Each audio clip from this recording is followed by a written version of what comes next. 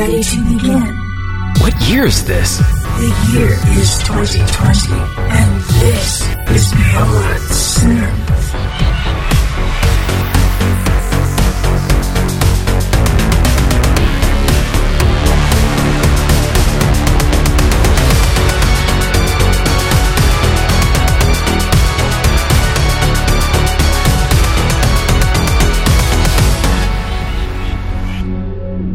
Well, hey there, welcome to the show. This is Beyond Synth, episode 240, and today I have two guests. First up, we'll be having a little chat with Ships in the Night, and then later in the show, we'll be chatting with Baldocaster. All right, so you get two guests for the price of one today. I hope everyone is doing all right. We'll get right to it and start listening to some music. Now, obviously, you know that Beyond Synth is supported by the awesome Patreon supporters and the PayPals, and the kings of the Pattersons. There's Chris Dance, Robert D. Bishop, and Mike Shima. And the other day, Chris messaged me on Twitter, and he said, "Play Endless Summer by The Midnight." And I want to let you people know that although I cannot be bought, I sort of can, because if the kings of the Pattersons want me to play a track, I'm going to play a track. So let's get this show started and listen to some music. This is The Midnight with the track Endless Summer, and it is, of course, dedicated to the kings of the Pattersons. And, of course, Chris Dance, who was the first king of the Pattersons, I guess, right? I hope you're doing well and keeping safe and all that stuff, all right? So here we go. Here is The Midnight with Endless Summer.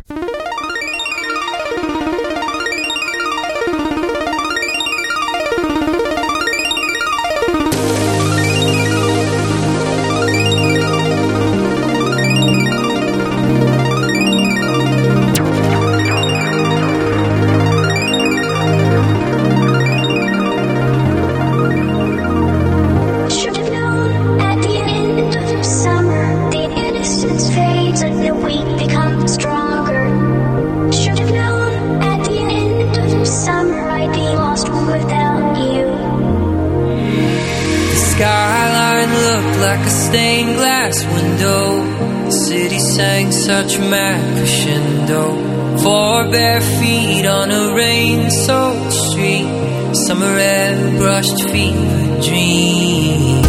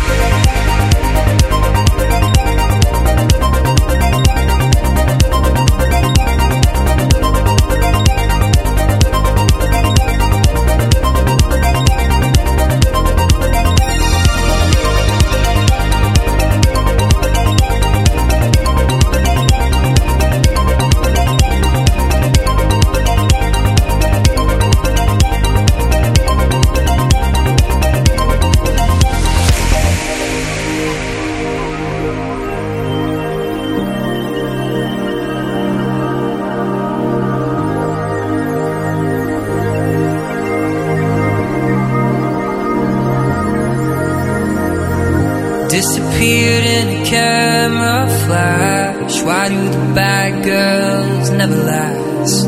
Lost in gin and lemonade, electro spins in the mermaid parade.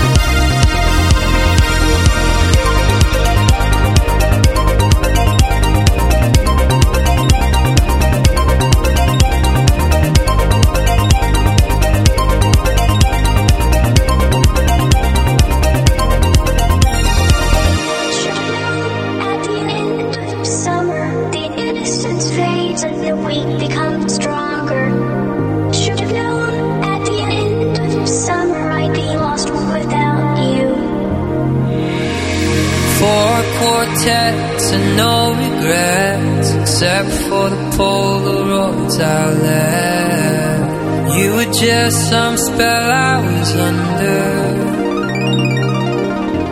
that in this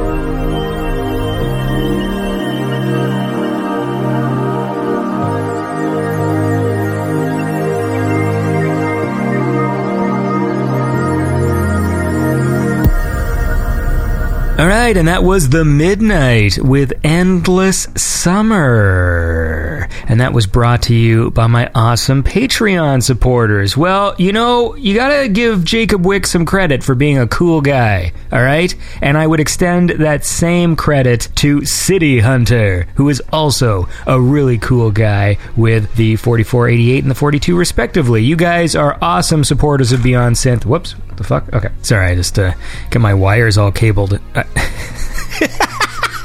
I'm getting my wires all cabled everywhere. And I should also point out that PayPal and Selmo Incorporated also wanted me to play a track by The Midnight, so that just worked out beautifully. 2 Beyond Synth supporters for the price of 1, wanting to listen to The Midnight. So, and of course, if you dig The Midnight, they've been on the show several times. If you haven't gone to the back catalog of Beyond Synth, I think The Midnight have been on 3 times, and also in the YouTube Real Beyond Synth, which is the talk show version of Beyond Synth, of which there are only 5 episodes, but The Midnight were on Friday's show, in quotes. Look, we had some new patrons, and I believe I gave them a shout out a few weeks ago, but they also wrote me some letters, so I thought I would read those quickly. So this was a little letter from Tatsuya Miwa, and I hope I'm saying that correctly, by the way, so please feel free to correct me. And they say, "Hey Andy, I discovered your show a while back and managed to listen to about 200 episodes so far. Should have done this much sooner, but here is my Patreon support for Beyond Synth because you deserve it. I got to discover so many artists through your show, so thank you. I also love the old junk email segment, mail sack segment, as well as family members' appearances on your show. Love them all. Keep up the good work, Tetsuya." So, thank you. I know I don't really do those segments as often anymore. When you have like an audience that's bigger than like one person, everyone has their own points of view, and so when I used to do the junk email segment, I surveyed the Beyond Synth listeners, I think once or twice, and I would ask them like what their favorite parts of the show, what parts don't they like, and literally the information was very difficult to parse through because someone would say, "Man, I really don't like that junk email segment," and then literally the next comment I read is, "The junk email segment is great, keep it up," and I'm like, what do I do with this information? I got one guy that hates it, I got one guy that likes it, so like what do I do, you know? I mean, I don't like to think that I'm producing a show that someone's like annoyed by, but then if someone gets joy from the same thing that someone else hates, then it's hard for me to make a decision. So, you know, maybe one of these days we'll bring that segment back. I think what actually happened was, honestly, I switched email providers and I just get less junk email, like they just filter it better, because I used to have a Hotmail address and the junk I got with my Hotmail address was fucking bonkers. And the stuff I get now just is not as funny. Anyway, they And the letter P.S. Patreon charges me VAT on top of my donation, so technically I'm donating $6.05. Just saying. Yeah, so that's something, again, I cannot control. I know VAT is that European tax or whatever, and I think even Patreon might be starting to charge another tax to like other countries as well. I'm not 100% sure. They've been sending me letters about it, so if it happens, I'm sorry. I didn't I have no control. Anyways, how about we listen to another track and keep this show moving along? But thank you, Tetsuya, for supporting Beyond Synth, and I hope you enjoyed listening to all 200 classic episodes. And that's something you guys should do. There's a huge backlog, and a lot of people, when they start listening to Beyond Synth, not all of them think to go back and listen to the old episodes, but there's a lot of really talented artists and fun conversations and stuff, and so if you need something to listen to, there is a lot of Beyond Synth for you. Anyways, let's listen to this track. This is Beckett, and it's brought to you by my new Patreon supporter in the $10 club, Catstronaut84. That's Catstronaut, like an astronaut who's a cat. And thanks for supporting the show. You are a cool cat. And this is Beckett. This is from the Sewer Skaters compilation. I played a bunch of tracks off this one, but there's a bunch of good ones. And this is called Turtles Investigate the Source.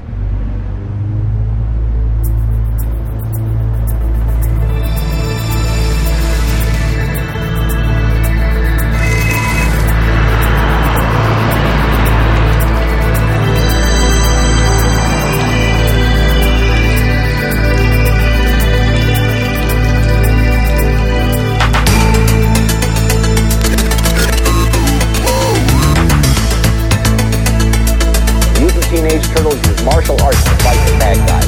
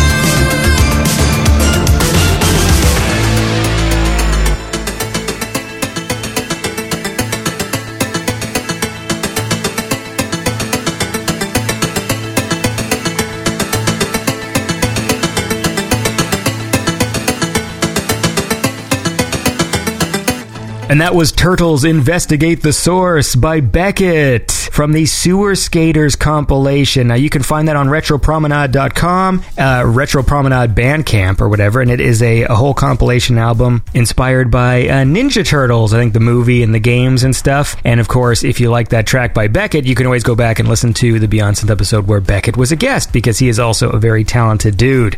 And that was brought to you by my awesome Patreon supporters. In the 2666 Club, there's Hugh Hefner, Lucas Ceballos, and in the $25 Club, the king of the $25 donors is Mr. Clint Dowling. And I say that because he donates $25.01. And that 1 cent puts him over the top. And I got another letter here. This one's from a guy called Zen Fraser. Or do you say Frazier? Zen Frazier or Frazier? I'm going to say Frazier. And of course, I recognize that name because he was one of the... I think back when I first started using Twitter, I remember his little avatar. He's got a little cartoon avatar. One of the very early listeners of Beyond Synth. I feel like sometimes there's some people who I feel like I chatted with like 6 years ago, and I haven't heard from them since, and so it's really fun when they sort of pop back up. And so Zen Frazier is one of those guys, because I feel like we used to chat on Twitter and then he went away. But he sent me this letter. He says, "Hi Andy, long-time listener, and it's way overdue, but I'm finally a patron. You might not remember, but I was one of your early Twitter followers." I do remember.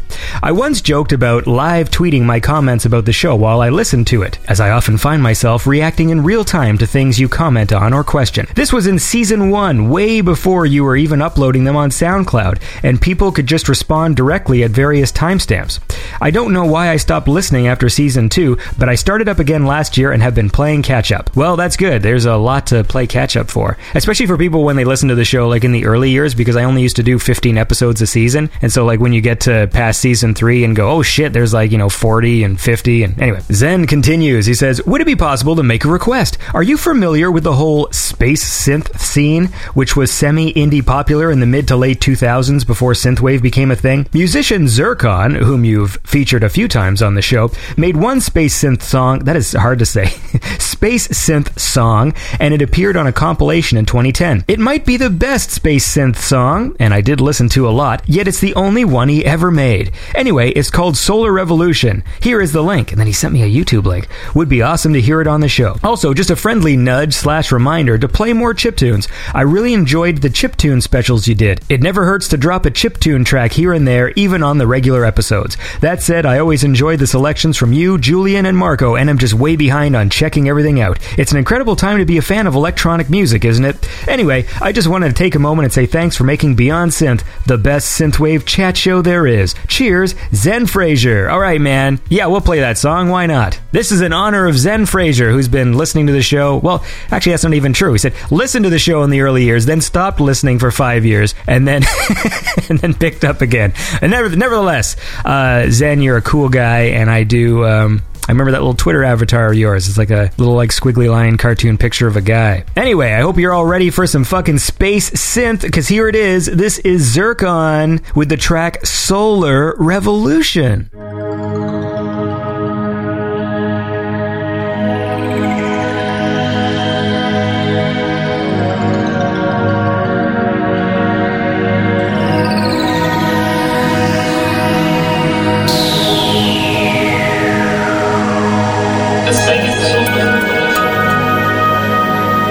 Into the beginning, into the continuum, and beyond.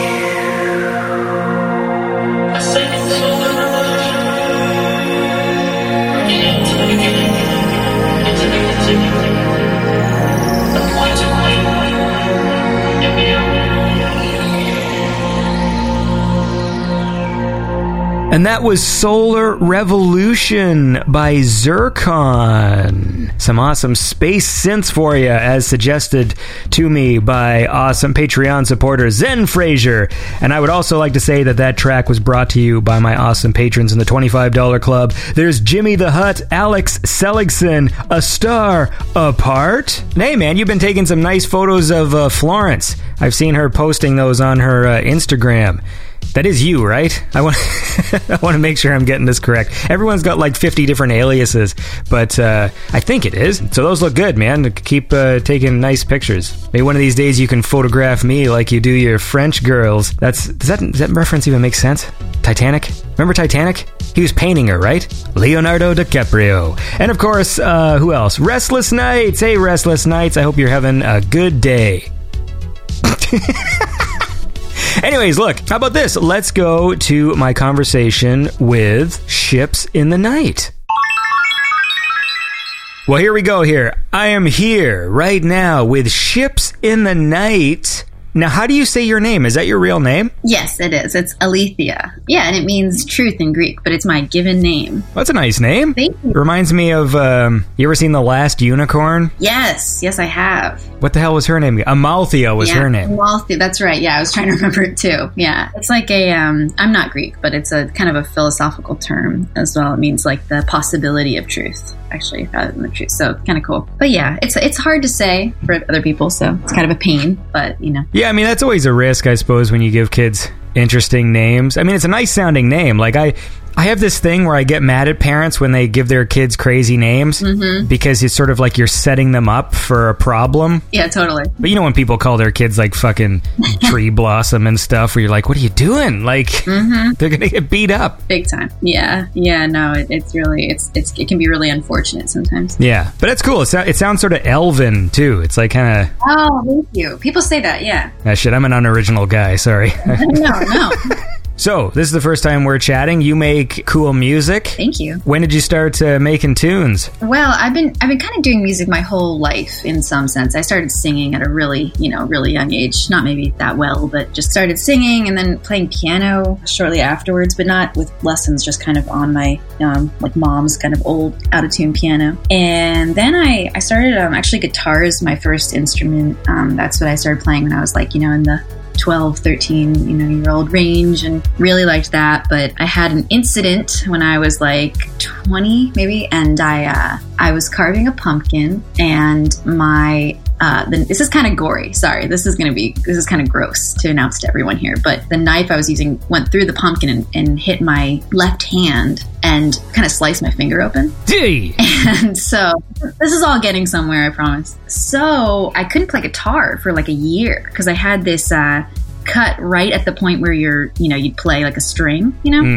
and it kept opening every time I tried to play guitar. So I kind of switched over to keyboards and synths and stuff. And that's kind of where my music began, my like electronic music, is because I had a shitty keyboard and a loop pedal and a microphone. And I started writing that way. That's how it began. Well, if it makes you feel any better, I had a guest on a few months ago. Like, this show sort of exists sort of in and around like the synthwave scene, so I talked to a lot of electronic musicians and stuff, and there's an artist called Glenn Main, and he sliced his arm off when he was a kid. Like, he ran through a door that had like a glass window, and he smashed his hand through it, and it like ripped his arm off. But he was really lucky because it's a crazy fucking story, because like at that exact moment there was some crazy surgeon who was like pioneering the surgery of attaching limbs that just happened to be visiting his country, giving like a seminar.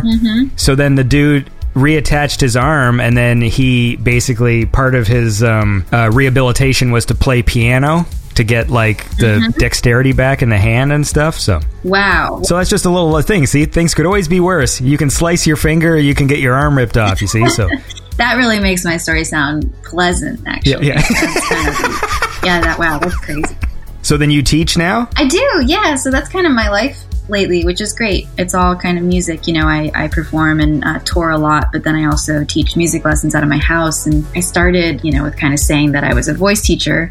And then it sort of expanded, and I was like, well, I guess I could teach piano. Yeah, now I can teach guitar. Okay, I'm going to teach maybe some harp. I play a little harp as well. And now I'm just playing things that maybe I'm like way over my head in a little bit. You know, I mean, I can teach them all, especially to beginners, but it's kind of funny because it's just become this thing where, you know, even something that maybe I'm not completely proficient in, I'm like, you know, teaching to kids and some adults and some like elderly people. Pretty cool. I love that. And then, yeah, I play a lot of music and tour around a lot as well. Not right now, but in general, you know. So like when you tour around though, like do you have like a band with you? No, it's just me for the most part. Sometimes I'll like tour with another solo person, and that's really nice. But for the most part, it's just me alone, and it's been that way for a while. It really has its like benefits and drawbacks, you know, like it can be really cool. Like I feel like some tours I've gone and have been really revelatory or something. It's a lot of time driving the car, you know, so it's a lot of time to think, but it has its like loneliness factor. And then also there's some good things about being solo. You meet a lot of people on the road, you know, because you're by yourself that you maybe wouldn't meet otherwise.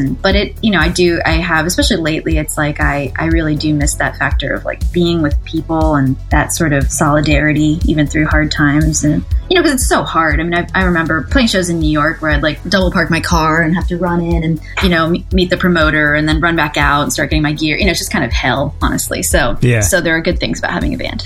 What does your audience look like? Oh, wow. That's a weird question, but I love it. I love this question. It's very good. I just love any kind of music that has sort of like electronic influences in it. And so while the heart of this thing is synthwave and this sort of retro inspired electronic music, obviously there's a lot of people making all sorts of different stuff, but within the synthwave scene itself, like the audience is predominantly kind of male and like 30s, 40s, kind of like a lot of people like dudes who are like nostalgic. There is obviously ladies in the scene as well, and in the audience as well too, but it is like sort of predominantly male. Mm-hmm. You're making music, there's a lot of electronic influences, but it's sort of a different kind of genre, and I'm very curious as to like who are the people that turn up to your shows. Yeah. Well, I would say I think my favorite is I'll oftentimes get these people in their 50s, 60s sort of range who, you know, my favorite is when I'm playing a show and I look out into the crowd and there's like a guy in his like 60s and he's just got tears, you know, on his face, just like streaming down his face.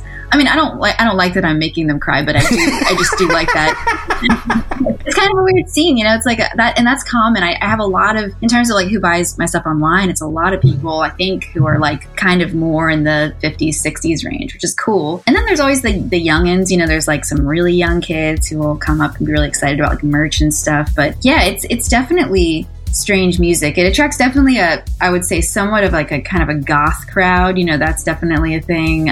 People who like certain like goth vocalists will tend to be sort of gravitate towards it, but it's cool. I would say it's really varied. It's not just some like young kind of hip crowd or something. It's like really kind of all over the place. And, you know, I would say like sort of an influence of mine and probably pretty much everyone else's maybe would be Kate Bush. And I wrote something about her like online maybe a year ago or something, and it was just amazing how many of those people, these men in their like, 58 or something years old or something, were the ones commenting and being like, oh my God, I love Kate, you know, so it's cool. It's just like kind of a neat little niche of people there. Yeah. But yeah, it's all over, you know, young girls, definitely. It depends on the city, of course, you know, where it is. In Europe, I've noticed it's more, maybe more young people, sort of, I don't know. It all varies really, even day to day, crowd to crowd.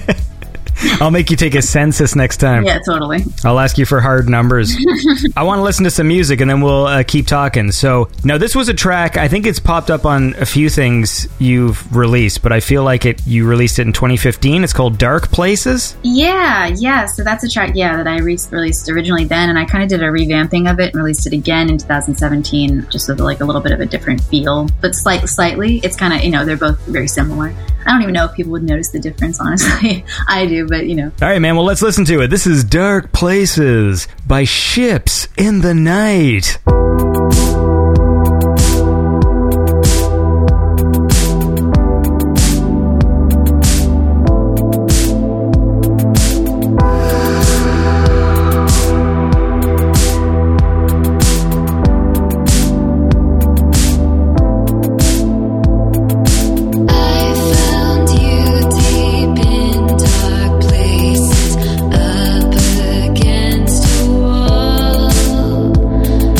I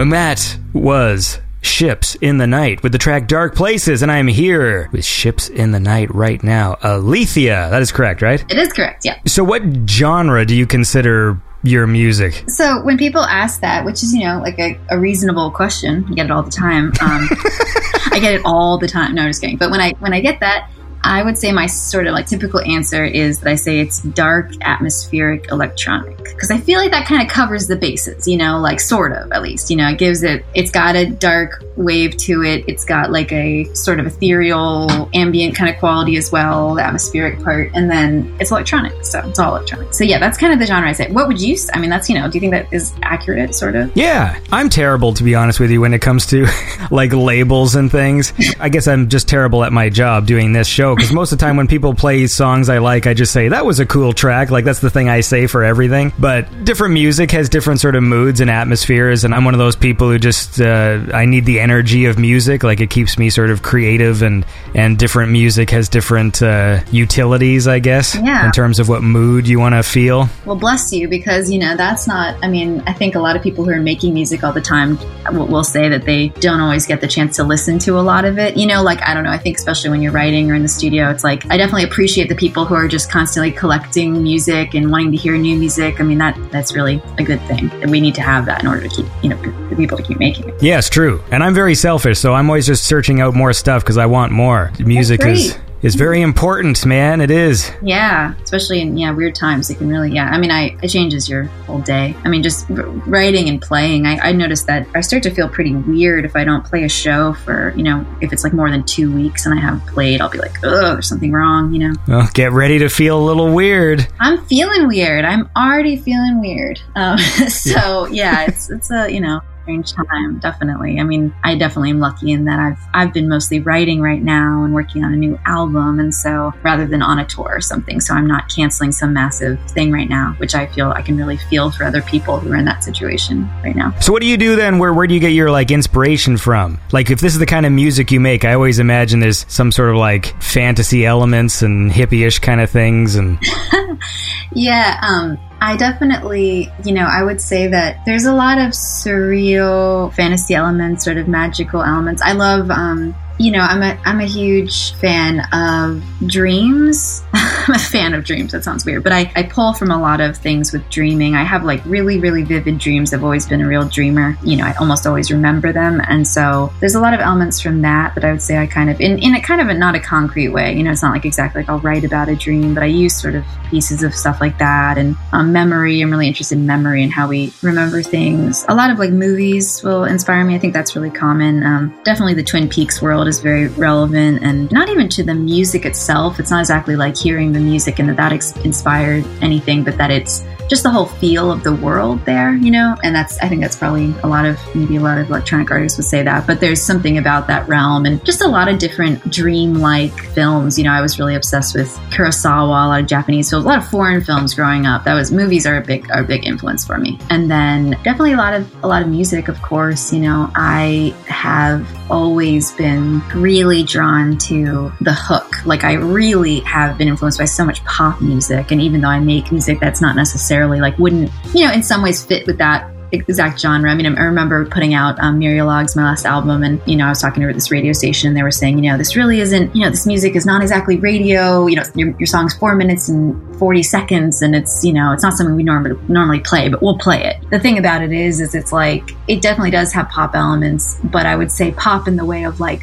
I just love music that has the hook that'll keep you wanting to listen to it. And sometimes it's just a synth sound, it's just a sound. Sometimes it's a chorus, but so music like that, has just been like incredibly influential for me. Yeah, for sure. I know for me, it's like sometimes the hook of a song, I think I use the word hook incorrectly, because obviously when people like songwriters talk about the hook, they mean a specific thing, like in the sort of the structure of the track. But for me, when I talk about the hook, I just talk about like every song that I love has, sometimes it's like a 1 second thing. That's the thing that is the reason why I like it. Oftentimes it's a synth. Yeah. It's like they chose a weird note, or like there's a weird sound that comes in. That's just that thing that makes you go like, ooh, like I connect with the track. A lot of times it's some vocal modulation as well. Like like that's why a lot of modern music sort of frustrates me, because I feel like it's not like as melody based as I like. I like a strong melody and a nice sort of chorus and stuff. And you know, when everybody goes off about what's her face, who's that girl? Anytime I sign into YouTube, they always want me to see her. What's her name? She's got purple hair. If I sign to YouTube, there'll be a video with her in it. Yeah, it's funny how that happens. Sometimes they'll just push some artist down your throat. It's weird. I'm just scrolling down until she pops up. Why are they showing me... This is the weirdest. You ever just wonder, you just sign into YouTube and go like, why are all these the videos that are connected? Oh, yeah, it's horrible. It's horrible. No time for that. I'm trying to think of this. I'm trying to place this artist for you. I'm trying to think. Billie Eilish. Oh, Billie. Okay, yeah, so it is someone new. Yeah, okay, sorry. I was trying to think of like who. I'm terrible at keeping up with the new thing with music. I just don't. Like in terms of, that thing, like whatever's getting like pushed down your throat. I don't care about that very much. Yeah, no, for me, it's all pretty much like indie sort of electronic kind of scene stuff. And for me, the reason why I sort of gravitated towards synthwave in general is because, well, I mean, I'm from the 80s, so I was like born in the 80s, so I like the sort of the retro kind of synth sounds, just like the sounds themselves.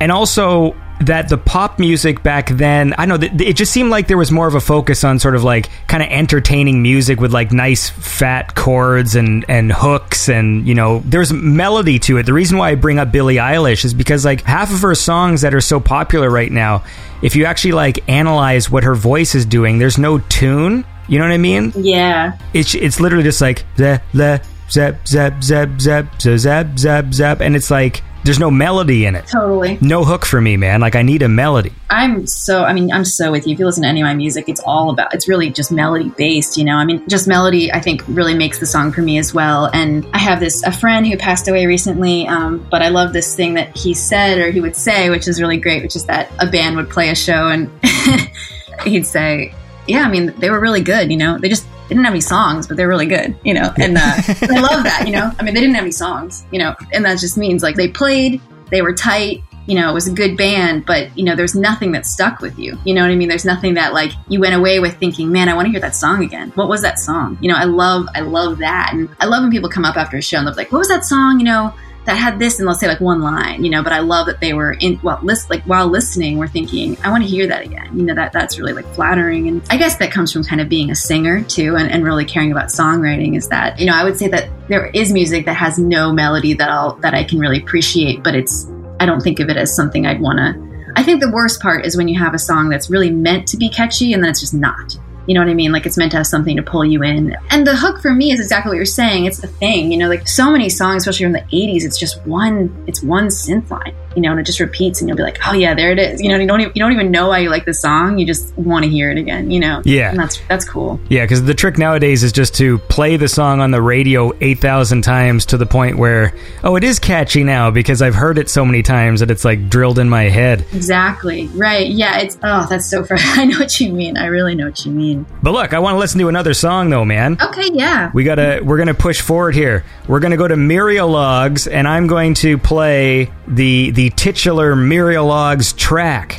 And you can tell me all about it. Sure. So, this is Muriel Logs by Ships in the Night.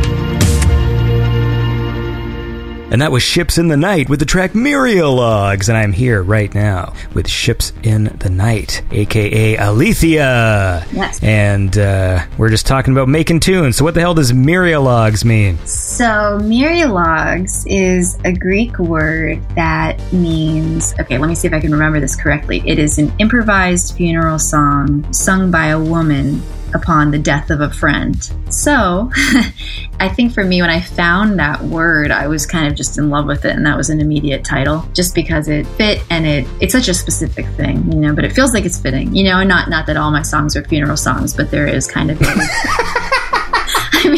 I mean, I wouldn't want all. That's just an awesome sentence. Just not that all my songs are funeral songs, but yeah, I remember some review of the album saying something like Myrialogs is like a wave of loss through a waterfall of tears or something, and I was like, wow, is it really that sad? And I mean, not that that's a bad thing, you know, but it's interesting. So people process that differently. But yeah, Myrialogs was that song is really different. I'm glad you played it because it's such a weird one. You know, it's kind of this I don't know if you see it that way, but it's kind of got a different sound. As I say, sonically, it's like kind of different from a lot of the other ones. It's I like that one. You know? Well, I like all that vocal sort of layering at the end. That part's cool. Mm-hmm. Thank you. Appreciate that. That one's fun to play live. I think when I did my release show, I actually played that first live because it's the song that's title, but also just because it's got a feeling for sure. So what's the plan? You said you're working on like a new album right now. Is that what's happening? I am. Yeah, it's in the works, and it's really exciting. It's so cool to be working on new music in a way like this, where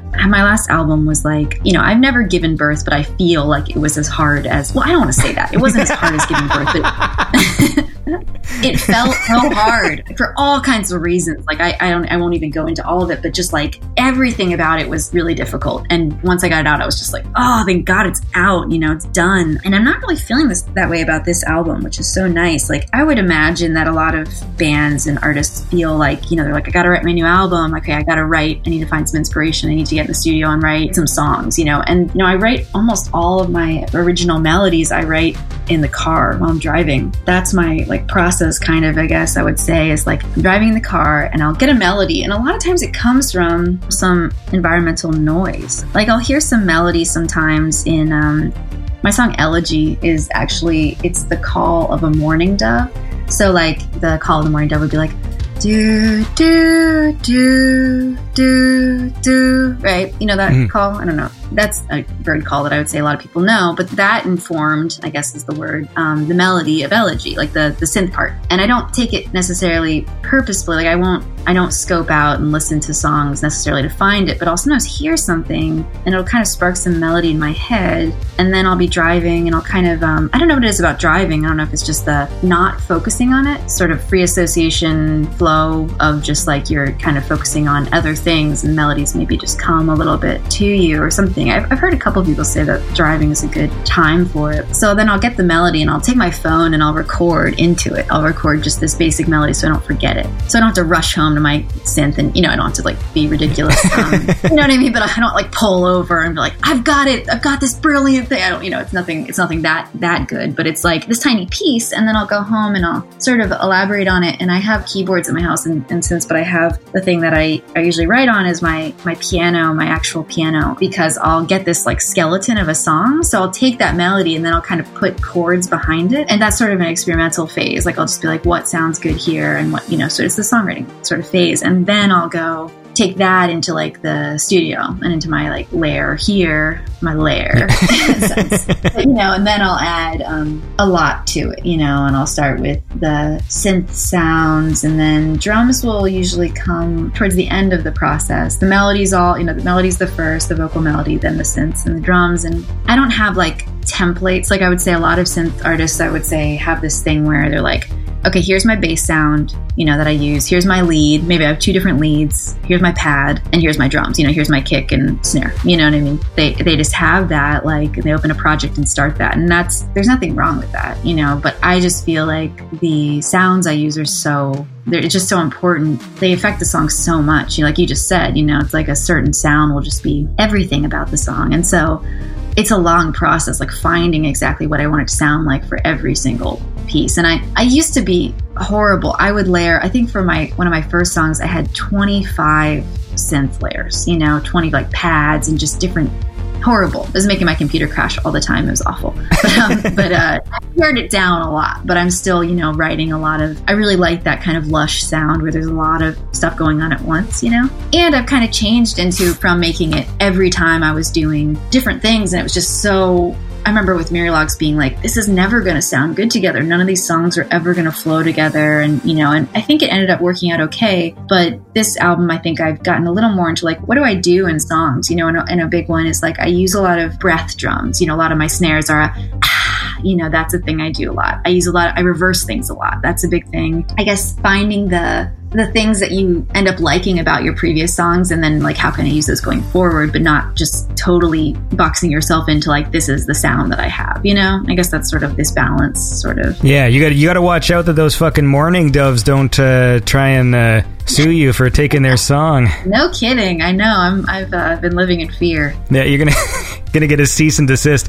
We've got chickadees around here. I think that would make like a horrible song. Have you ever heard the sound of a chickadee? Do they say chick? Is it like a chickadee, like kind of thing like that? Yeah, it literally is. Yeah, it's like chickadee dee dee dee dee. It's like that. Oh, right. Hey, you never know. More of a dance beat. Yeah, totally. Look, let's listen to another track. It's a more recent one. It's called Lost Times. Yeah. And you can tell me all about that, man. This is Lost Times by Ships in the Night.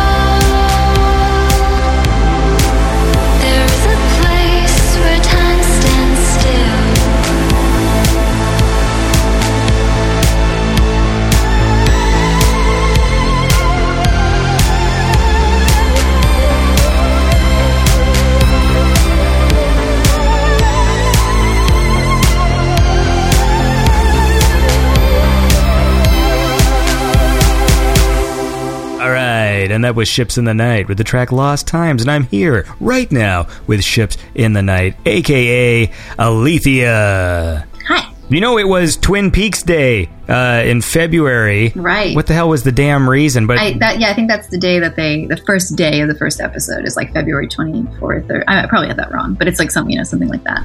How did you feel about season 3? Wow. Yeah. So much to unpack with that. I would say I loved it. I just took it for what it was. You know, I didn't have some preconceived notion of what it would be. I knew it was going to be different from the original seasons. I would say episode 8. Yeah, that was the best one because I watched that scene so many times. Like when the episode was over, like I just rewound and what, you know, the scene where the fireman like flies up in the air and like the lights shooting out of his mouth and then the orbs and stuff. Yeah, that's exactly what I'm talking about. That was just a dream. You know what I mean? That was like watching that. I think I held my breath that whole time. It was just so amazing, that visual. Yeah, that song was really influential for Lost Times, actually. It's funny that you mentioned that. That episode's pretty incredible. There were a lot of really harrowing parts of that season as well, but I loved that episode. You know, that by itself, it's like a movie. It could just be its own thing, sort of. Yeah, it really was very sort of different. I think also because the music, like the background music in Twin Peaks played such a big part of like the first few seasons, but season 3 used music kind of sparingly. Mm-hmm. But that episode,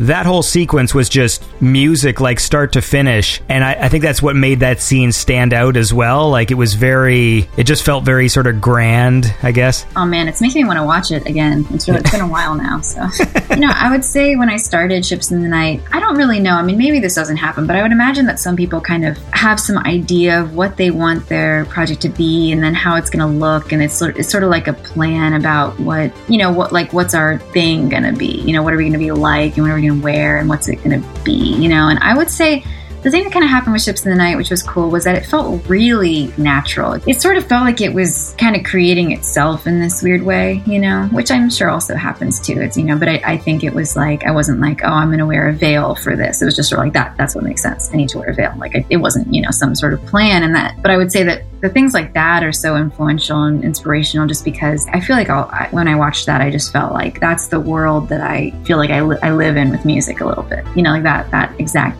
place, that scene with the firemen, and that's sort of like that's where a lot of like inspiration comes from, a dreamlike sequence that it felt very close to my heart or something, you know. So we can probably sort of wind down here, but I guess I never asked, why do you call yourself Ships in the Night? Yeah, so Ships in the Night comes from a poem. I don't want to misquote here, but basically it's like, I'm gonna say it, I'm gonna find it and say it just because I think it's really important. I mean, it's not really important, you know what I mean. I don't want to say that it's that, and you know, it's somewhat important. Okay, so basically, you know, the idea with ships in the night is like two ships in the night passing. So the quote itself is, ships that pass in the night and speak each other in passing, only a signal shown and a distant voice in the darkness. So on the ocean of life we pass and speak one another, only a look and a voice, then darkness again and a silence. You know, there's the idea of missing each other like two ships in the night, you know, that someone can be so close and yet you miss them in the darkness. It just felt right. It was like the name of it. It was immediately right. And I guess it kind of represents this sense of loss in the project in general, loss, but also some hope, but also some darkness. And so, you know, kind of these sort of conflicting different emotions and this presence. And there's a lot of the words come from that place. You know, I think I actually used distant voice in a couple songs, maybe. I didn't realize that until now. But yeah, that's been inspirational, I guess, too. Just that phrase, that poem. When you, like you say, you sort of hum tunes when you're in the car and stuff like this. So, like, as far as lyrics go, do you have poetry that you sort of match to the music, or is it more like you get the melody first and then you just sort of figure out the lyrics as you go? Yeah, so I would say it's a combination. I'll occasionally find some poetry in a notebook and I'll be like, oh, that kind of fits with it. But a lot of times, you know, I was thinking about how there was this period, I would say, between the time I was like 17 or 18 and maybe like 21 or so, that I was having this crazy writer's block. Like I couldn't write anything. And I realized that I just had this idea that it had to be this perfect thing and really meaningful and deep or something. And that was silly because it was keeping me from writing anything. It was bad. You know, it was kind of like I had too high of expectations. And so, you know, now I just kind of fiddle with words, but I you know, until they kind of fit, but I find it really important for them to be meaningful. I don't ever write anything that's not relevant to me. You know what I mean? Like, and there's nothing wrong with that, but a lot of artists will write songs from like someone else's point of view, or I don't know, you know, it's just a different style, which is totally cool too. But I would say, like,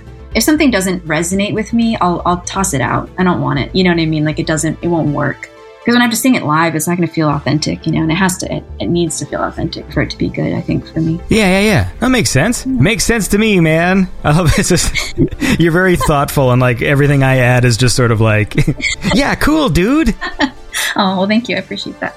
Well, how about this? I tell you what, maybe I'll throw in one more track. Actually, you had an album where you had a whole bunch of people do actual remixes of some of your tracks. Yeah. And I recognized this person because I think I met her when she was playing keys for Empathy Test when he was in Toronto, because I record this in Toronto, although I'm not there right now. But she's an artist called Angel Metro, and she did a remix of Lost Times, which we just played. But I thought maybe I would throw that on, and then maybe we can have like an official goodbye before you have to go and teach some piano or singing. Yeah, some singing, yeah. All right, so here it is. This is Lost Times, the Game Over mix by Angel Metro. I mean, by Ships in the Nights remix by... Fuck me.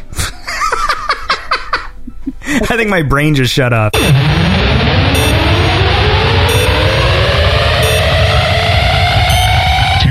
Turn it up.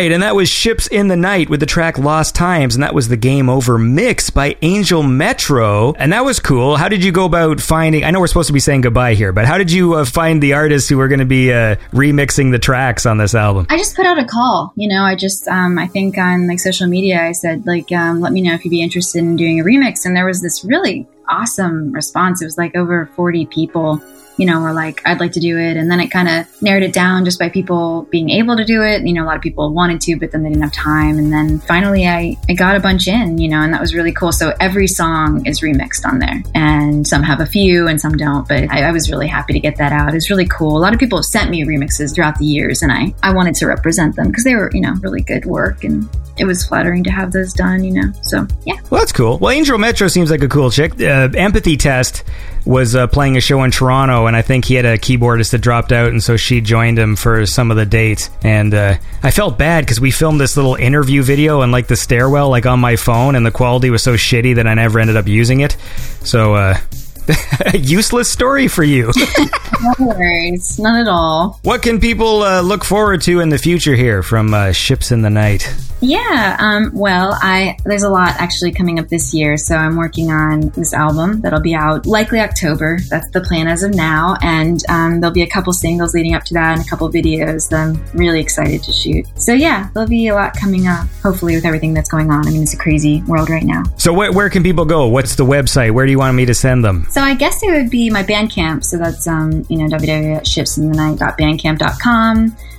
That has all my merch and my albums. And there's also my Facebook, Instagram. Those keep people updated with tour dates better, maybe. So Spotify, all of this.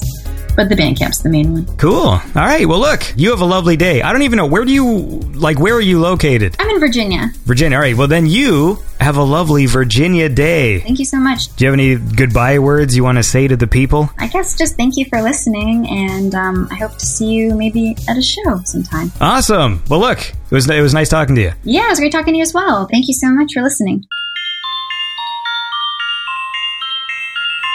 All right, and that was my chat with Ships in the Night. And that was cool. She makes cool music, man. And that was brought to you by my awesome Patreon supporters in the $25 club. There's Honeybeard, Tim Carlton, Johnny Five, and Kempson. And unfortunately, yesterday I missed, there was a live stream, and there was a bunch of performers, and Honeybeard was performing, and he was repping Beyond Synth with his Beyond Synth shirt, and I missed it. So hopefully there's a replay somewhere I can check out. Because they also played the weekend before. So remember last week I had Damocles as the co-host, and he did his live set. A whole bunch of artists did some live sets, and Honeybeard did theirs, and it was a good time. And I gotta say, Damocles was a lot of fun. He had audience applause noises, which was, in a weird way, it actually worked, which made me laugh. Because on the surface, you'd think it's a cheesy idea, but I think because right now, since we can't really go outside or do anything, there is something comforting about seeing someone perform and then hearing the audience noises, even if it is just dubbed in. Anyway, let's listen to some more music. We'll be talking to Baldocaster in just a bit, but I have a few more songs to play first, and we're going to listen to this one right now. This is Driver 86 and Bunny X. Now, I feel like I may have played a remix of this before, like the Diamond Field rework or something, but I guess this is just the original one. It popped up in my playlist, and I was like, this song's a lot of fun. So we're going to listen to it, and it's brought to you by my awesome Patreon supporters in the $25 club: Martin Larby, Gregorio Franco, Blake Peterson, and Ken Giroux. You guys are amazing. So now let's listen to this. This is Driver 86 and Bunny X with If You Say Goodbye.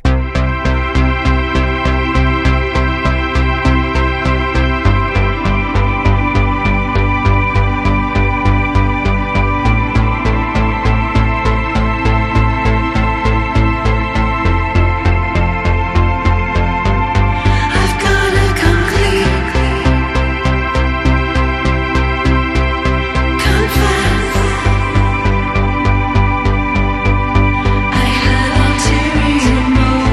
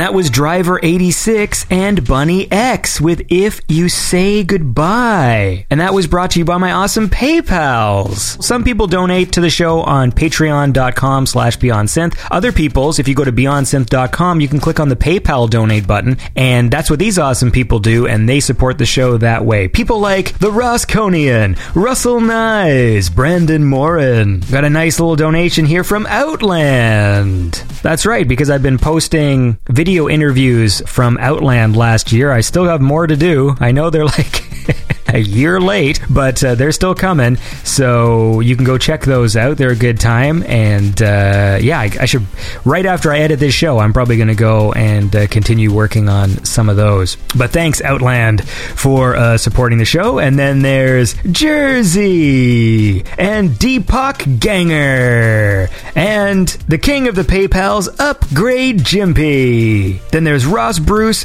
Timothy Warwick, and Selmo Incorporated, Digital Dreams, and Jimmy Groon. Thank you very much for supporting Beyond Synth. You guys are awesome. They are the PayPals.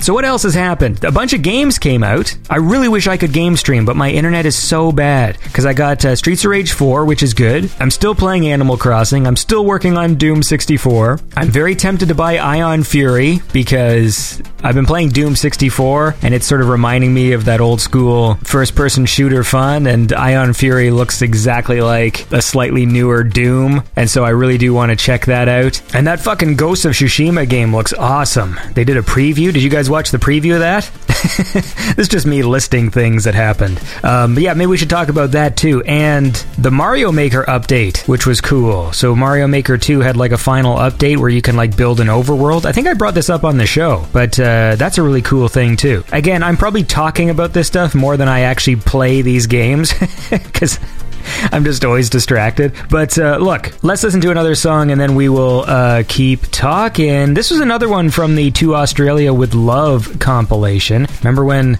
the Australian wildfires was like the big story of the year? Fucking 20. This year sucks. Anyway, fuck 2020. But seriously, this is a good song. Sorry, it's not really a good segue. It's by Jasper de... No, I'm going to fuck this up. Jasper de Quester? Or is it Jasper de Custer? You know, people often will tease me for pronouncing things wrong, but like, I actually try and get it right. I think that's why, and I let it all out on display for you guys when I try and figure out how to pronounce people's names. Whereas, like, I'll listen to other synthwave shows, and they just blatantly just say people's names wrong and move on, and yet I'm the one who gets made fun of because I actually, like, acknowledge that I don't know how to pronounce the things I'm saying. Like, because I'll listen to other people's, they'll just like, all right, here's a new song from Jasper de Quester, and then they'll just play it, and I'm like, shit, I just, you know, it's important to me to say these things correctly, and for some reason, I never email people in advance to ask them how to pronounce their names. I mean, I've done it a few times, but anyways, look, here's a track. It's by Jasper de Quester, I'm gonna say, Ceuster. It's either Quester or Custer? What if it turns out it's not even a hard C and it's like Ceuster?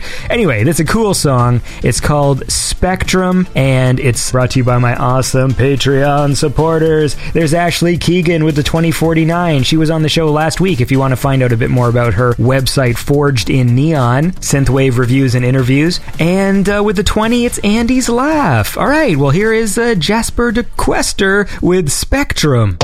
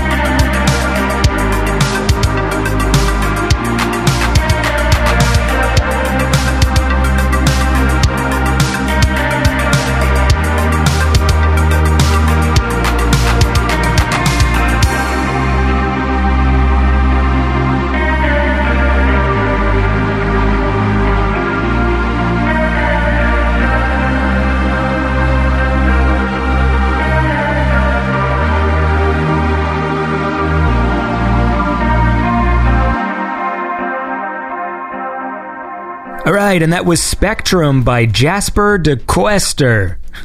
Or Jasper de Custer, or Jasper de Suster. But yeah, let me know how to pronounce it, dude. And I will, well, unless he's a lady. Jasper isn't a girl's name, is it? Jasper? Jasper. Is Jasper a unisex name? Jasmine. Jasper. Anyway, look, that was a good song, all right? And it was, it was brought to you by my awesome Patreon supporters. There's Rachel Buchelman with a 1985, Murat with a 1984, and in the $15 club, Prophet of Jupiter, 6 Mil, Gus Velicek, Hampus ML, and Chatterack. We'll probably listen to one more song, and then we'll go to my conversation with Baldocaster. But I just wanted to point out that, Mario Maker 2 had an update on the Switch, and now you can take your custom-made worlds and then put it in an overworld map, which is actually pretty cool. I don't know why they didn't do that earlier. I feel like that's just the thing now with games. It's like you make a game knowing full well that it's not quite finished, but at least in the Mario Maker front, at least, and other games as well, sometimes companies don't necessarily charge you for those updates, so every few months you just get this surprise like, oh hey, we added this new feature, and you know, it's one of the things I miss about retro games. Like I acknowledge that a lot of modern games are very sophisticated and require amendments because they're just very complex games, but isn't there something nice about retro games where the whole game is just on that cartridge and that's it? There's no update, there's no patch, everything is there. They released the game finished, and that's the experience, you know? Like, it's just weird to me that if I went to the store and I bought Mario Maker 2, like the cartridge, the whole game isn't on that cartridge, right? Like, you need the internet to install the update. And that's the thing that always bothers me, because I like the idea of having video game consoles or anything offline if you want to have stuff offline. Because I find, honestly, that the internet is a huge distraction. Maybe this is less for video games and more for work, but whenever you have access to the internet, I think it just slows down your productivity. It definitely slows down mine. I'm speaking on behalf of myself right now, but when I try and work, and the computer I'm working on is connected to the internet, I inevitably just start looking at Facebook or chatting with friends or just browsing websites and stuff. And it's really frustrating. I feel like if I had an office with an editing computer that was not connected to the internet, it would be much better for productivity. But then, you know, just like video games now, half the software I use requires an internet connection because it'll be like, oh, Adobe didn't register that you're a member of Adobe. I'm like, oh, I am. Like, I fucking paid the money, but it's like, you gotta have the internet on to remind your computer that you paid. I don't know. Anyway, look, let's listen to one more track and then we will go chat with Baldocaster. So on the first of every month, I think they're doing it for the next few months, Bandcamp waives their fees so that the artists get 100%. So at the start of this month, May 1st, I just picked up a whole bunch of albums and singles and stuff, and I'm going to do the same thing on June 1st. So I've been collecting links that people have sent me or suggested to me, and I'll be doing that. So that's a reminder to everybody to go to Bandcamp the first of the month, June 1st, and I think July 1st as well. Bandcamp waives its fees on those days, which means the artist gets 100%. And I picked up this album. It was actually a compilation from Synthwave Cafe. It's called Nightmare. I don't know why I'm playing this. This is a Halloween track, but I really liked it. It's by AM 1984, and it is brought to you by my awesome Patreon supporters. There's Pattern Shift, Mads Baron Christensen, and we will never forget the immortal Chris Lane. And this is AM 1984 with From Dusk Till Dawn.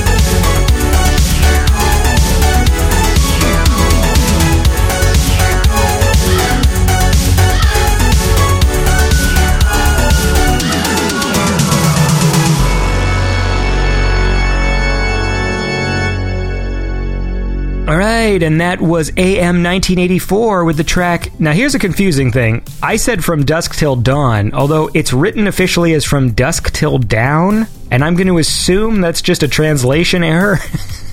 But who knows? Maybe it is From Dusk Till Dawn. But anyway, that's a cool song. It's from the compilation album Nightmare from Synthwave Cafe. You can pick that up at synthwavecafe.bandcamp.com. And look, that was brought to you by all you awesome people who listen to this show and support this show. And if you need other stuff to listen to, go check out Dennis LaFunk on SoundCloud. All right? He does mixes that you should listen to. Dennis is a cool guy. He's been a guest DJ on the show before, and you should go check it out. Dennis LaFunk, don't forget. Anyways, look, why don't we go chat with Baldocaster? Alright, well, I'm here right now with Baldocaster. How's it going, man? What's up? Thanks for having me. Yeah, man. So what's your actual name? David. Tell me a bit about yourself. This is the first time that we've ever talked. I know I've played some Baldocaster tracks on the show in the past, and you do make really cool music. It was actually tricky for me to sort of pick tracks to play because they're all good, man. Thank you. Yeah, no, you got a cool vibe. I dig it. Yeah, I try to just do my own thing. Whatever that is. It's probably coming from a lot of the same artists that a lot of other people do, like the Daft Punks and the Justices and the John Carpenter and Jean-Michel Jarre and all that, and Tangerine Dream. But I guess everybody hears something their own way, and they kind of gravitate towards certain parts of each of those artists. So it's probably just a mix of all that. And I was in some prog rock bands, so that's a lot of that's probably in there. So where are you, where do you live? I'm in Raleigh, North Carolina on the East Coast. North Carolina. Have I had a guest from North Carolina before? Probably not. It is a barren music desert, at least in terms of electronic music. Yeah, I don't think I've had North Carolina. Tell me about North Carolina. It's humid, and we've got a lot of coronavirus. Yeah, that's about it. Those are two really great things. Fuck. When you're not making music, what are you doing? For work, I mix TV shows, like a lot of reality TV shows, and I'll do ADR for films, like additional dialogue recording and documentaries and stuff like that, which is fun. It's kind of like nice variety of stuff. So do you work in a studio? Yeah, like a big post and production studio where we'll shoot shows and do the picture and the audio and all that kind of stuff. Have you mixed any reality shows? I guess I haven't really watched too much reality shows, but... Yeah, a lot of stuff on like TLC, Families with a Million Kids, or we do one Sister Wives where it's a polygamous family where it's a guy and 4 wives, and spoiler, it doesn't work. Yeah.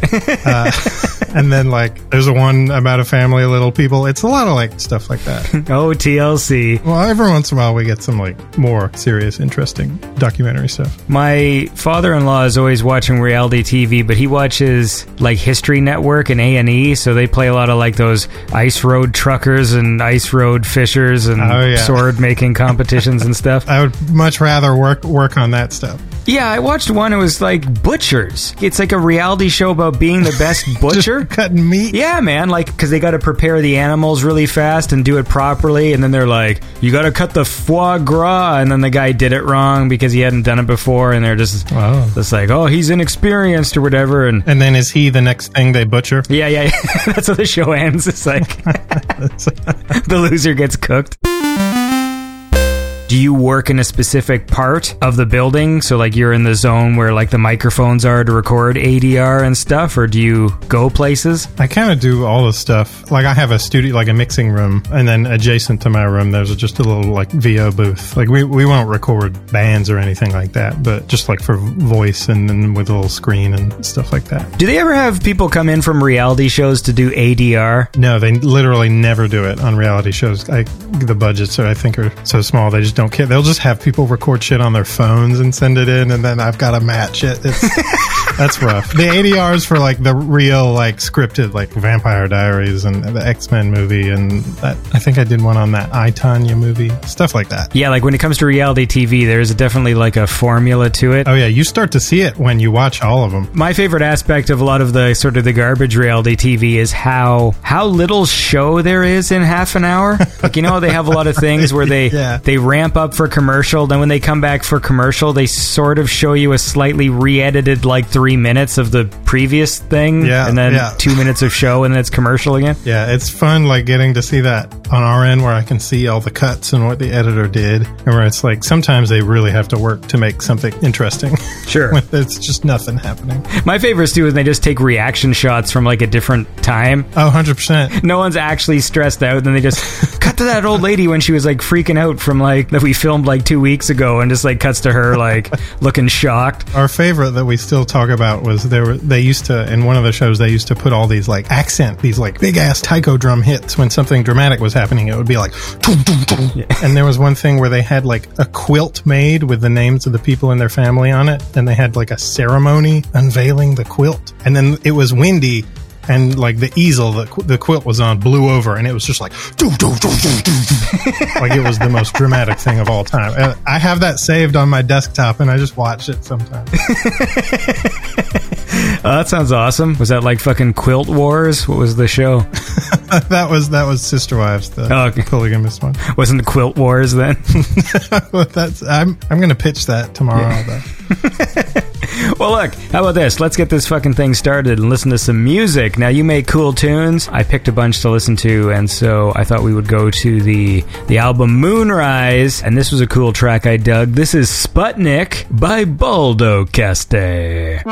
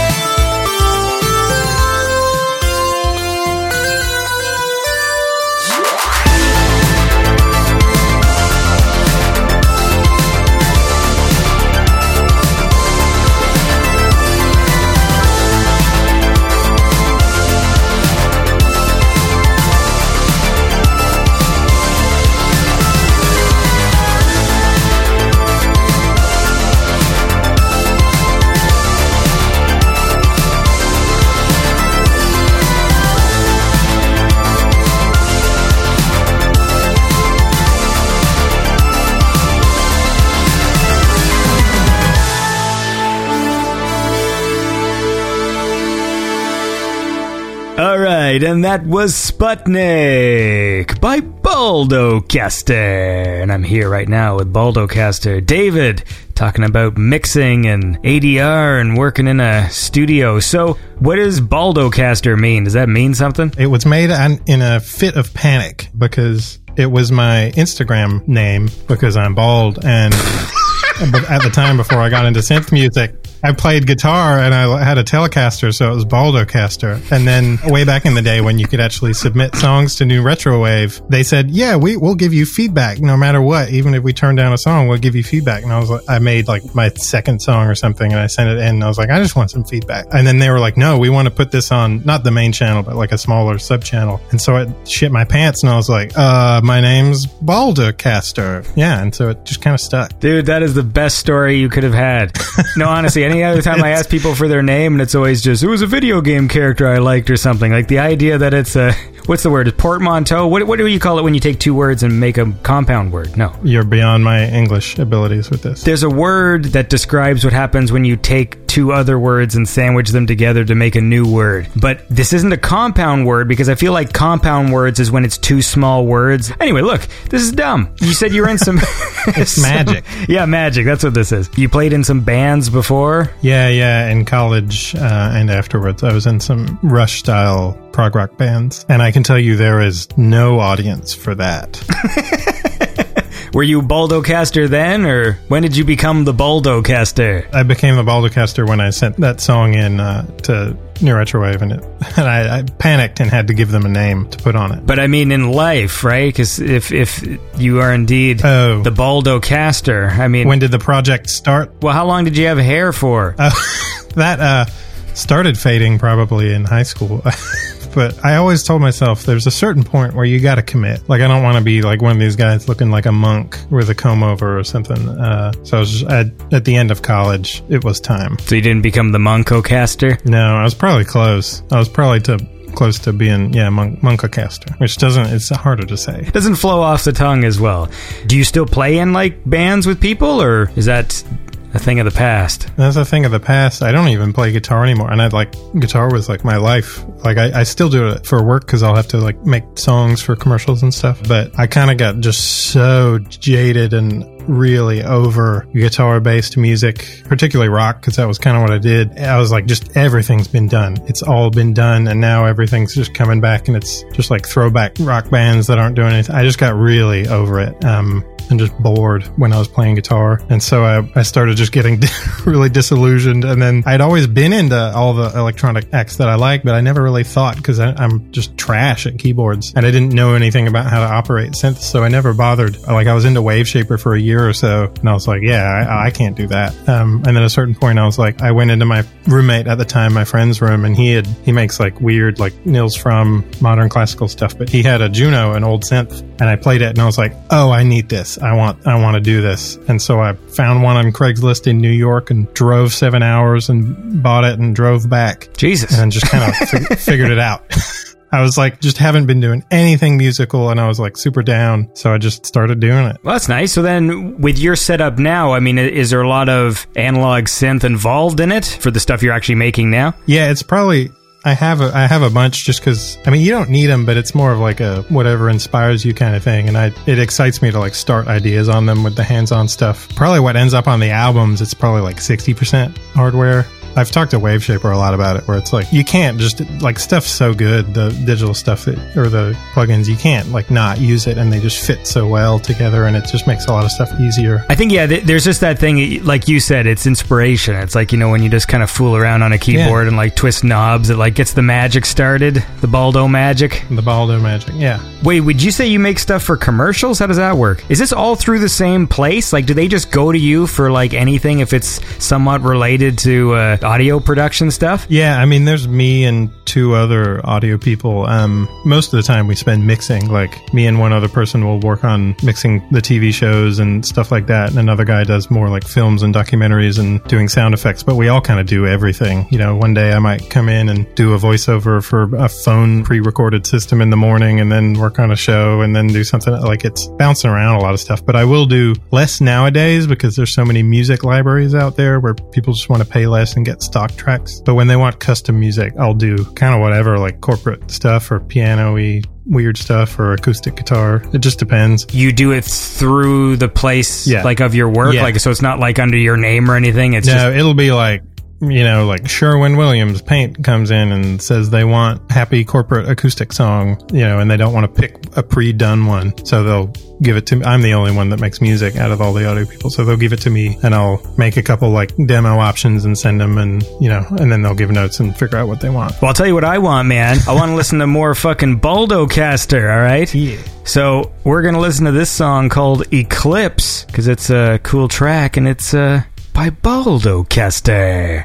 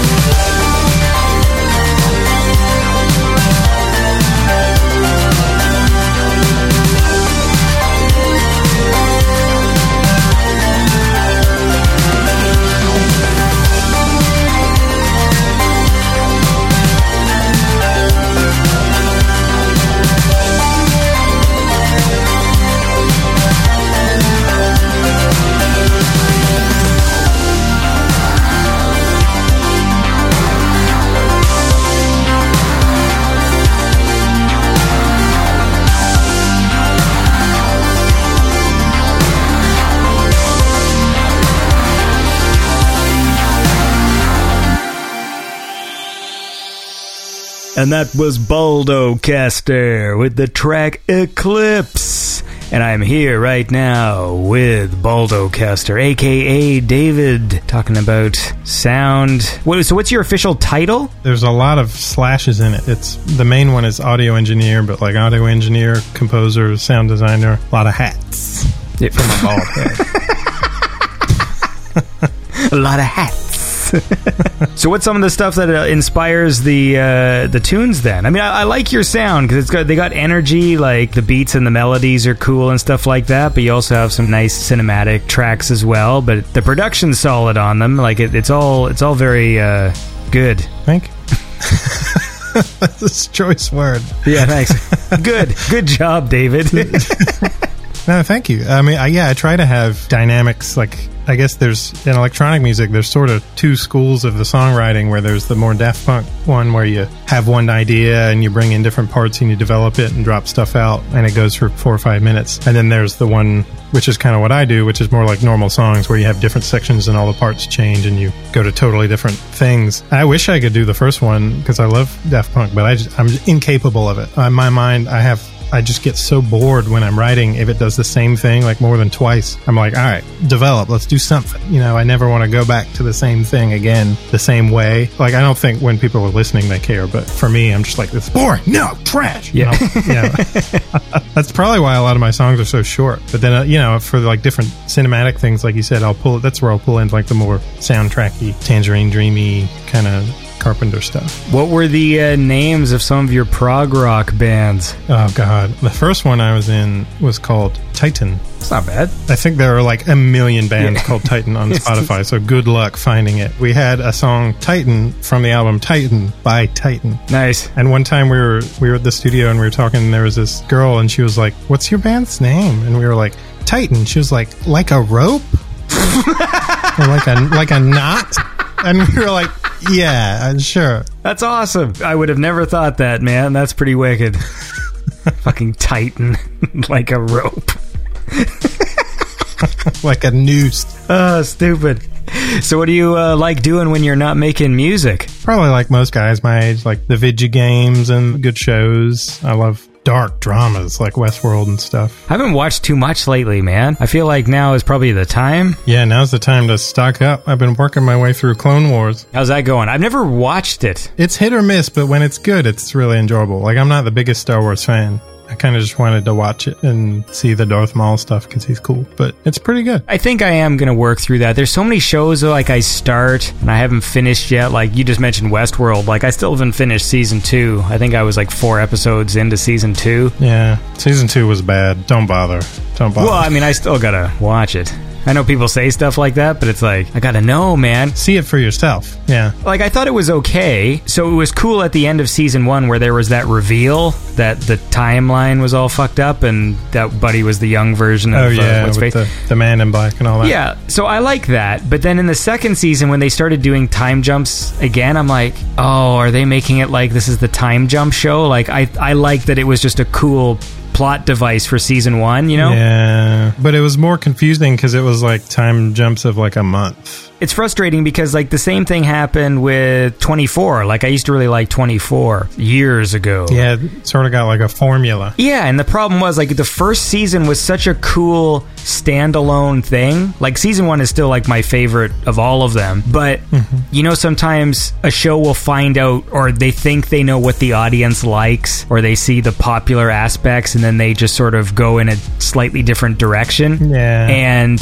that's what frustrated me about 24. And it sucks because like season 1 of 24 was like a thriller. Like that was the genre, but it was cool that Kiefer Sutherland was like an action hero, but he wasn't always an action hero. It's just that there was always this tension in the show, even when he was driving a car, or, you know, because time was running out. But then they got it in their head that people liked that he was like an action hero. So then the show just started to get more and more ridiculous, like with the action scenes. Didn't they get rid of the clock thing too? Well, no, they kept the clock, but they got rid of caring about whether it made sense. So like the first season, it always said the following events happen in real time, and there's episodes where he's just in his car for the whole episode because he's going from one place to another. Yeah. And then season 2 started to stretch it a bit where they would be like getting into planes so they could go to like Mexico, and then like the plane ride episode was like an hour, and like, okay. And then by the time it got to like season 6 and 7, they would just do time jumps that didn't even make sense. Like they'd be running towards a helicopter,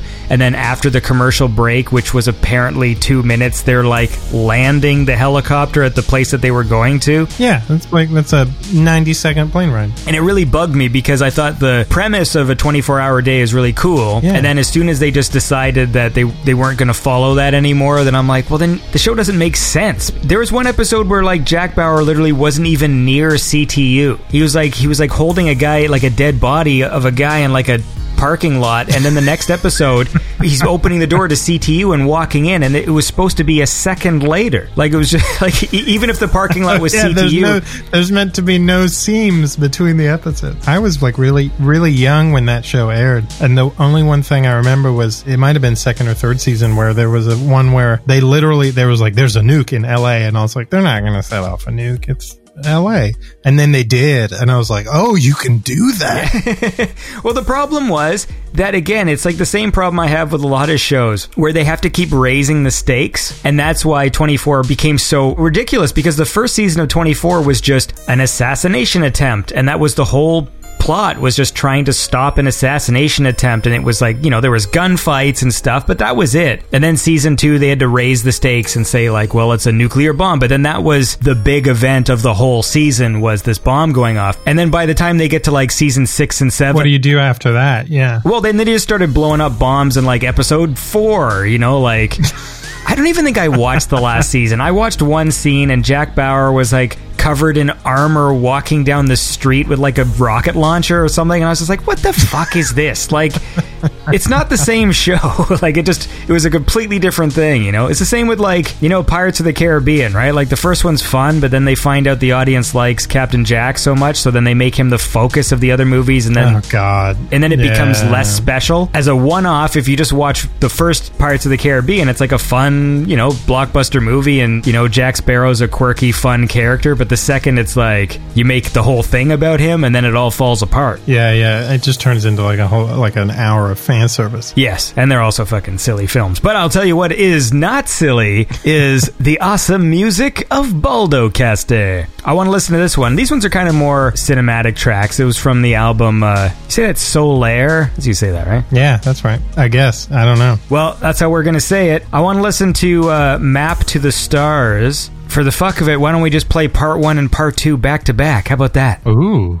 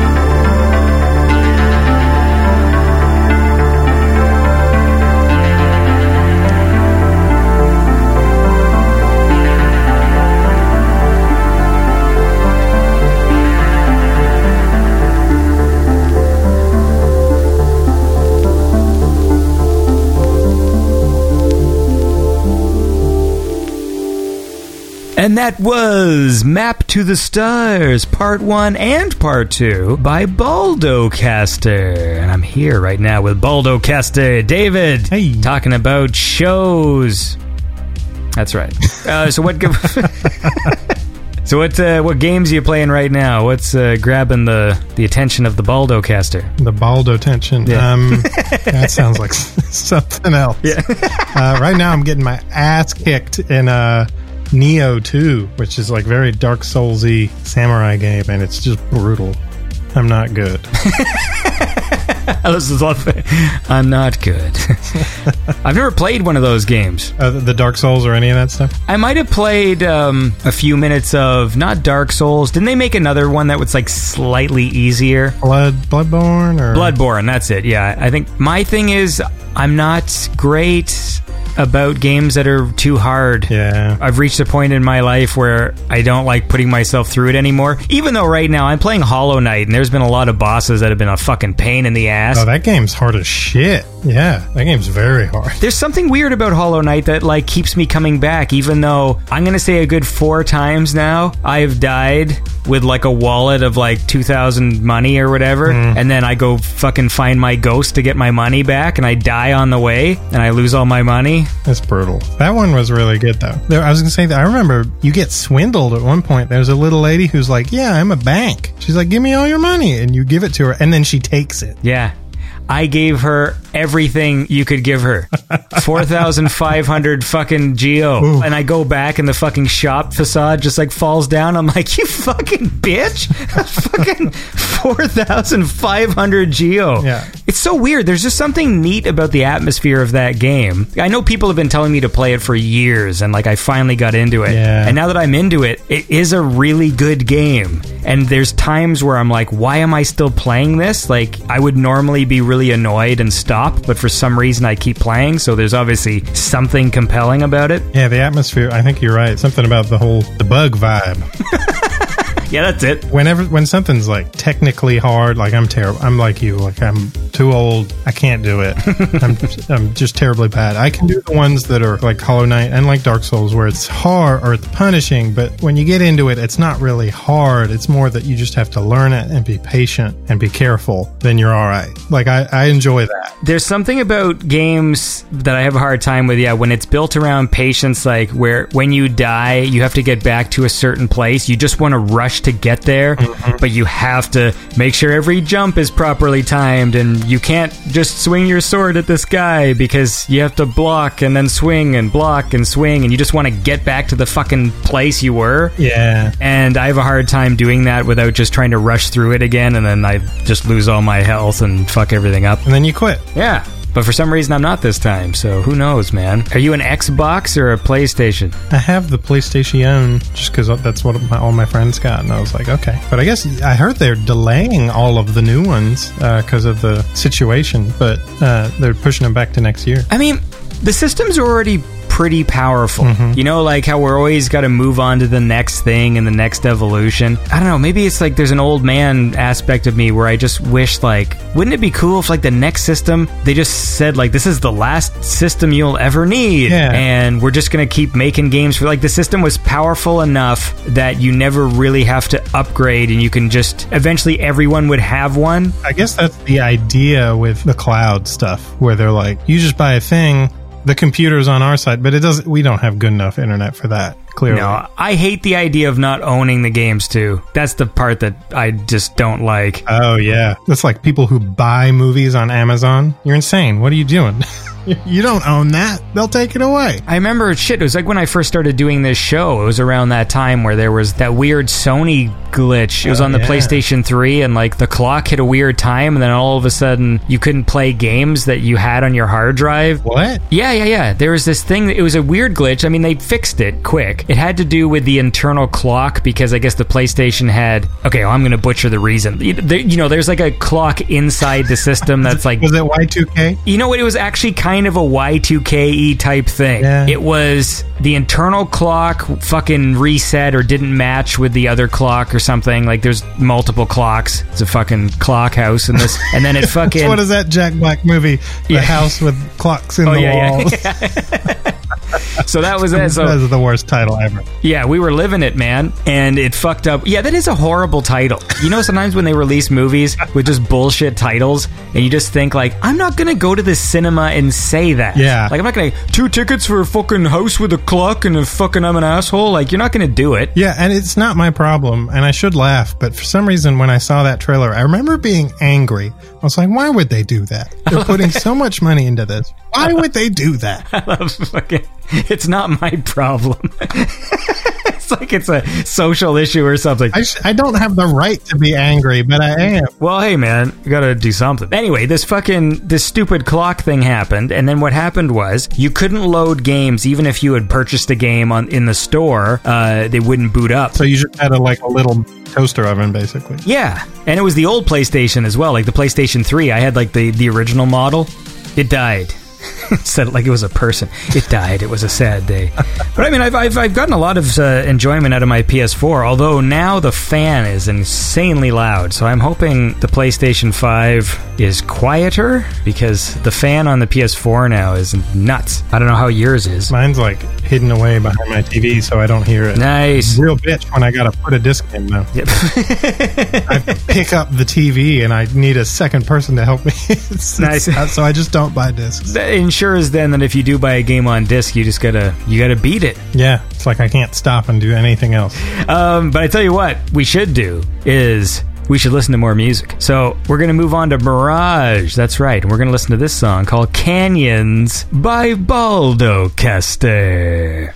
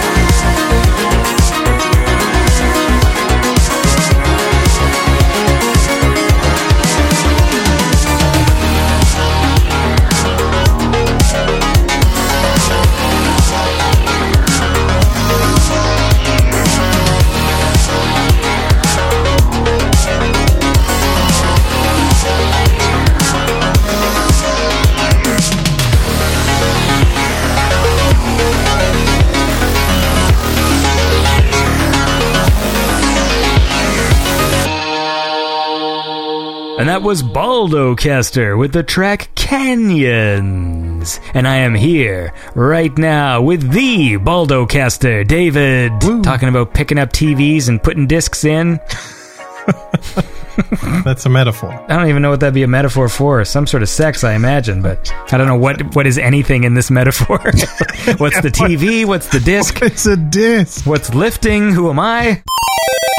Like, how much time do you have to actually make music then? It varies, but I tend to like work on one song at a time. So I'll like, whenever I'm working on that one, like I'll start an idea, and then once I've deemed it a viable idea that it's going to be something I finish and put out on something, it consumes me. So I'll be probably working on that the next few days, like in all the time I have until it's done, which is usually a week or two. And then I'll take a break for a week or two because it's not healthy. But then, I'll go on breaks too. Like whenever I finish an album or something, I'll not do stuff for a month or two. And are those like video game breaks? You go on holiday? Yeah, video game breaks, or like, I don't know if other people are like this, but when I'm working like on an album or a project, I have to spend a lot of time like listening to my own songs, which sucks. And you start to get like, I start to get like less and less inspired because I'm listening to less and less other cool music, because I'm having to, every time I'm in the car or something, I'm having to, or like have headphones on, I'm having to check mixes or check song structures. So I'm just like, reset. Now I can like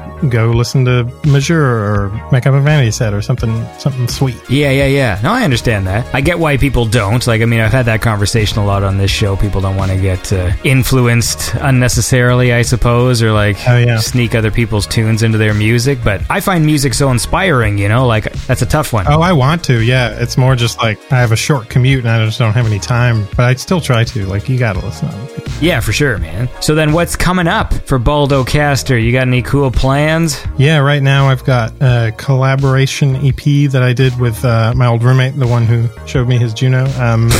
Now there's a euphemism. That's a euphemism. But it's like more like cinematic soundtracky stuff, and that should be coming out this summer. We'll see. No date yet. And then I've got some like random little bits, like maybe a single or two that I might put out after that. But I haven't started the next project or anything. Do these albums have themes? I mean, if you work like one track at a time, are your albums then just more of a sort of a place where you just put all the singles, or do you like have a theme when you're working on them? Yeah, they tend to have themes, and it's never like intentional, but I guess that's just the way my mind works, where I like the whole thing to have a vibe. I think on both of the full albums I've done, kind of after maybe 3 or 4 songs, a sort of vibe emerges, usually from the names of the songs or something like that. Sure. Like on the first one, Moonrise, I had a couple songs I noticed.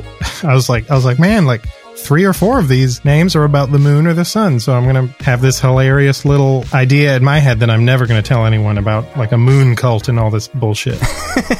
I'd like to hear about this moon cult.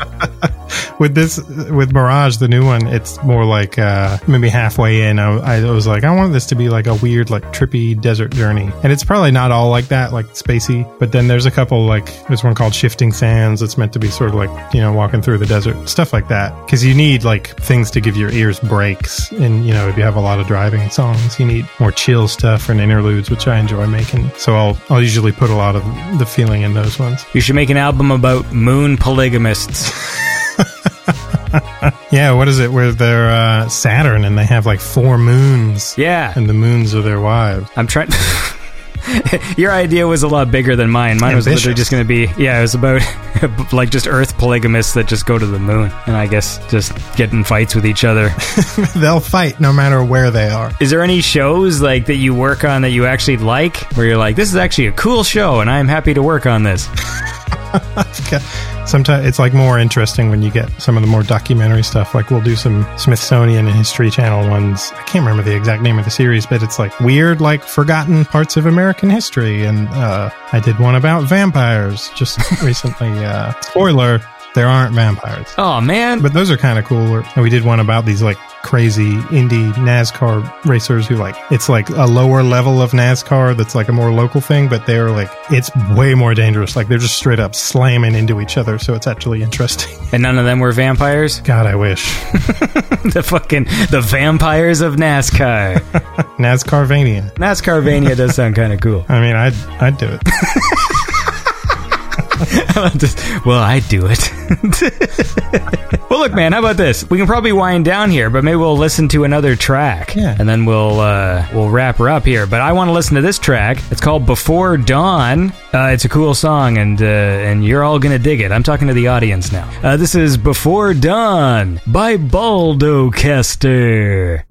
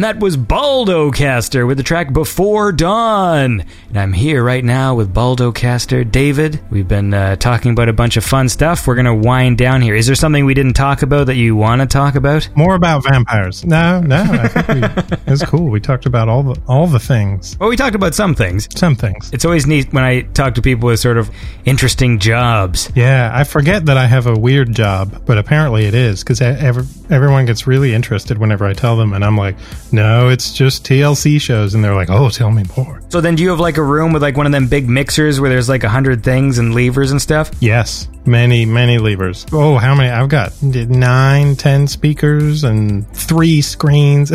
It's a lot of technology. Look at you, man. Fucking... It's like a spaceship. Yeah, I was just going to say. That sounds really cool. I bought a little cheap controller for Logic that has, I think, 8 little faders on it. Yeah. Oh, I don't own any of it. It is furnished by my workplace. Well, you can, one of these days when you get disgruntled, you can try and just pick up the whole unit and walk out the door with this fucking gigantic thing. See if anyone notices. Yeah, it's literally built into the desk. It's so big. When I see those mixers, they're so big. Like, how the fuck do they even get them in there? They must be modular or whatever. In pieces, yeah. You take it in pieces. It's a whole, like, when you're building the room, you put it in, and like the desk it's built into the desk. It's a whole thing. Why do you need so many levers? You don't.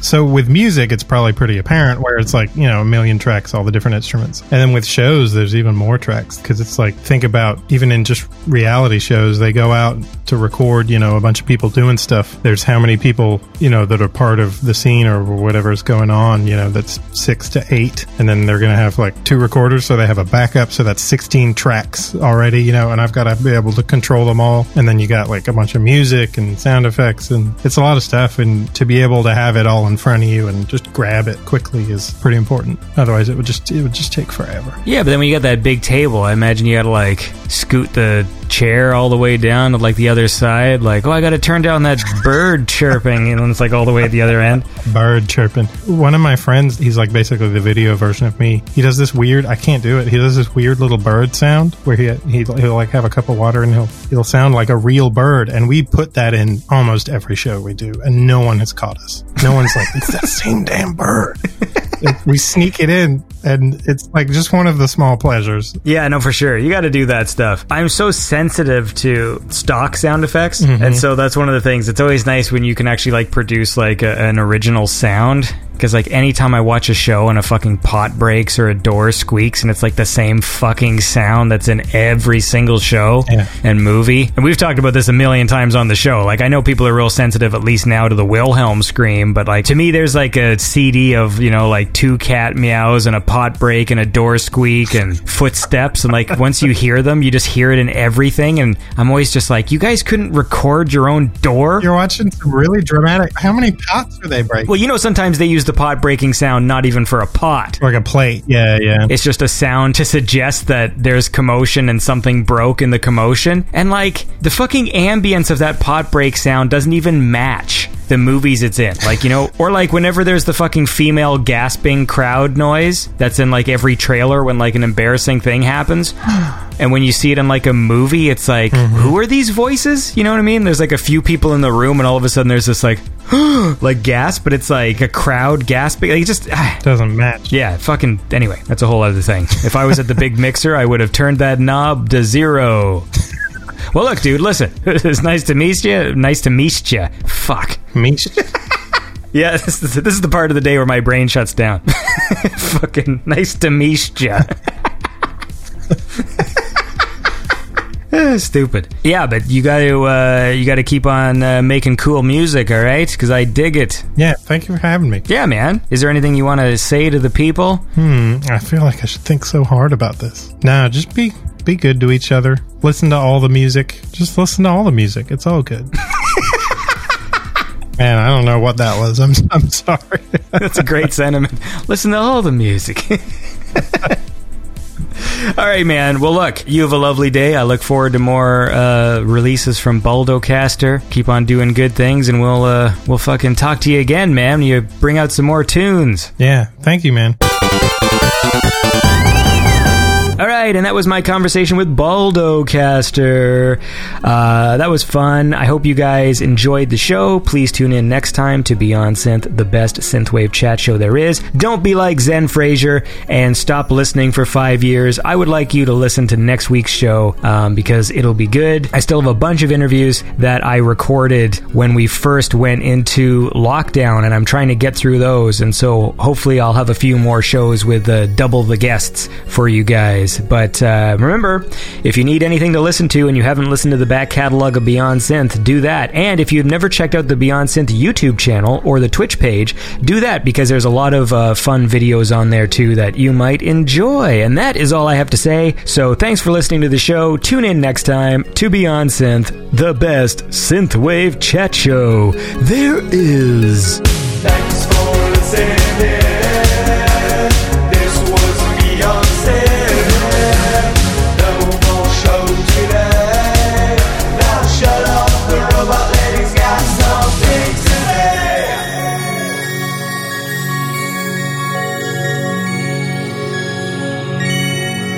If you enjoy the show, please consider supporting it by going to patreon.com/BeyondSynth, or you can donate directly on BeyondSynth.com. Beyond Synth can be found on SoundCloud, Spotify, Stitcher, and iTunes. And remember to like and subscribe to Beyond Synth on YouTube, Facebook, Twitter, Instagram, and Twitch. Until next time.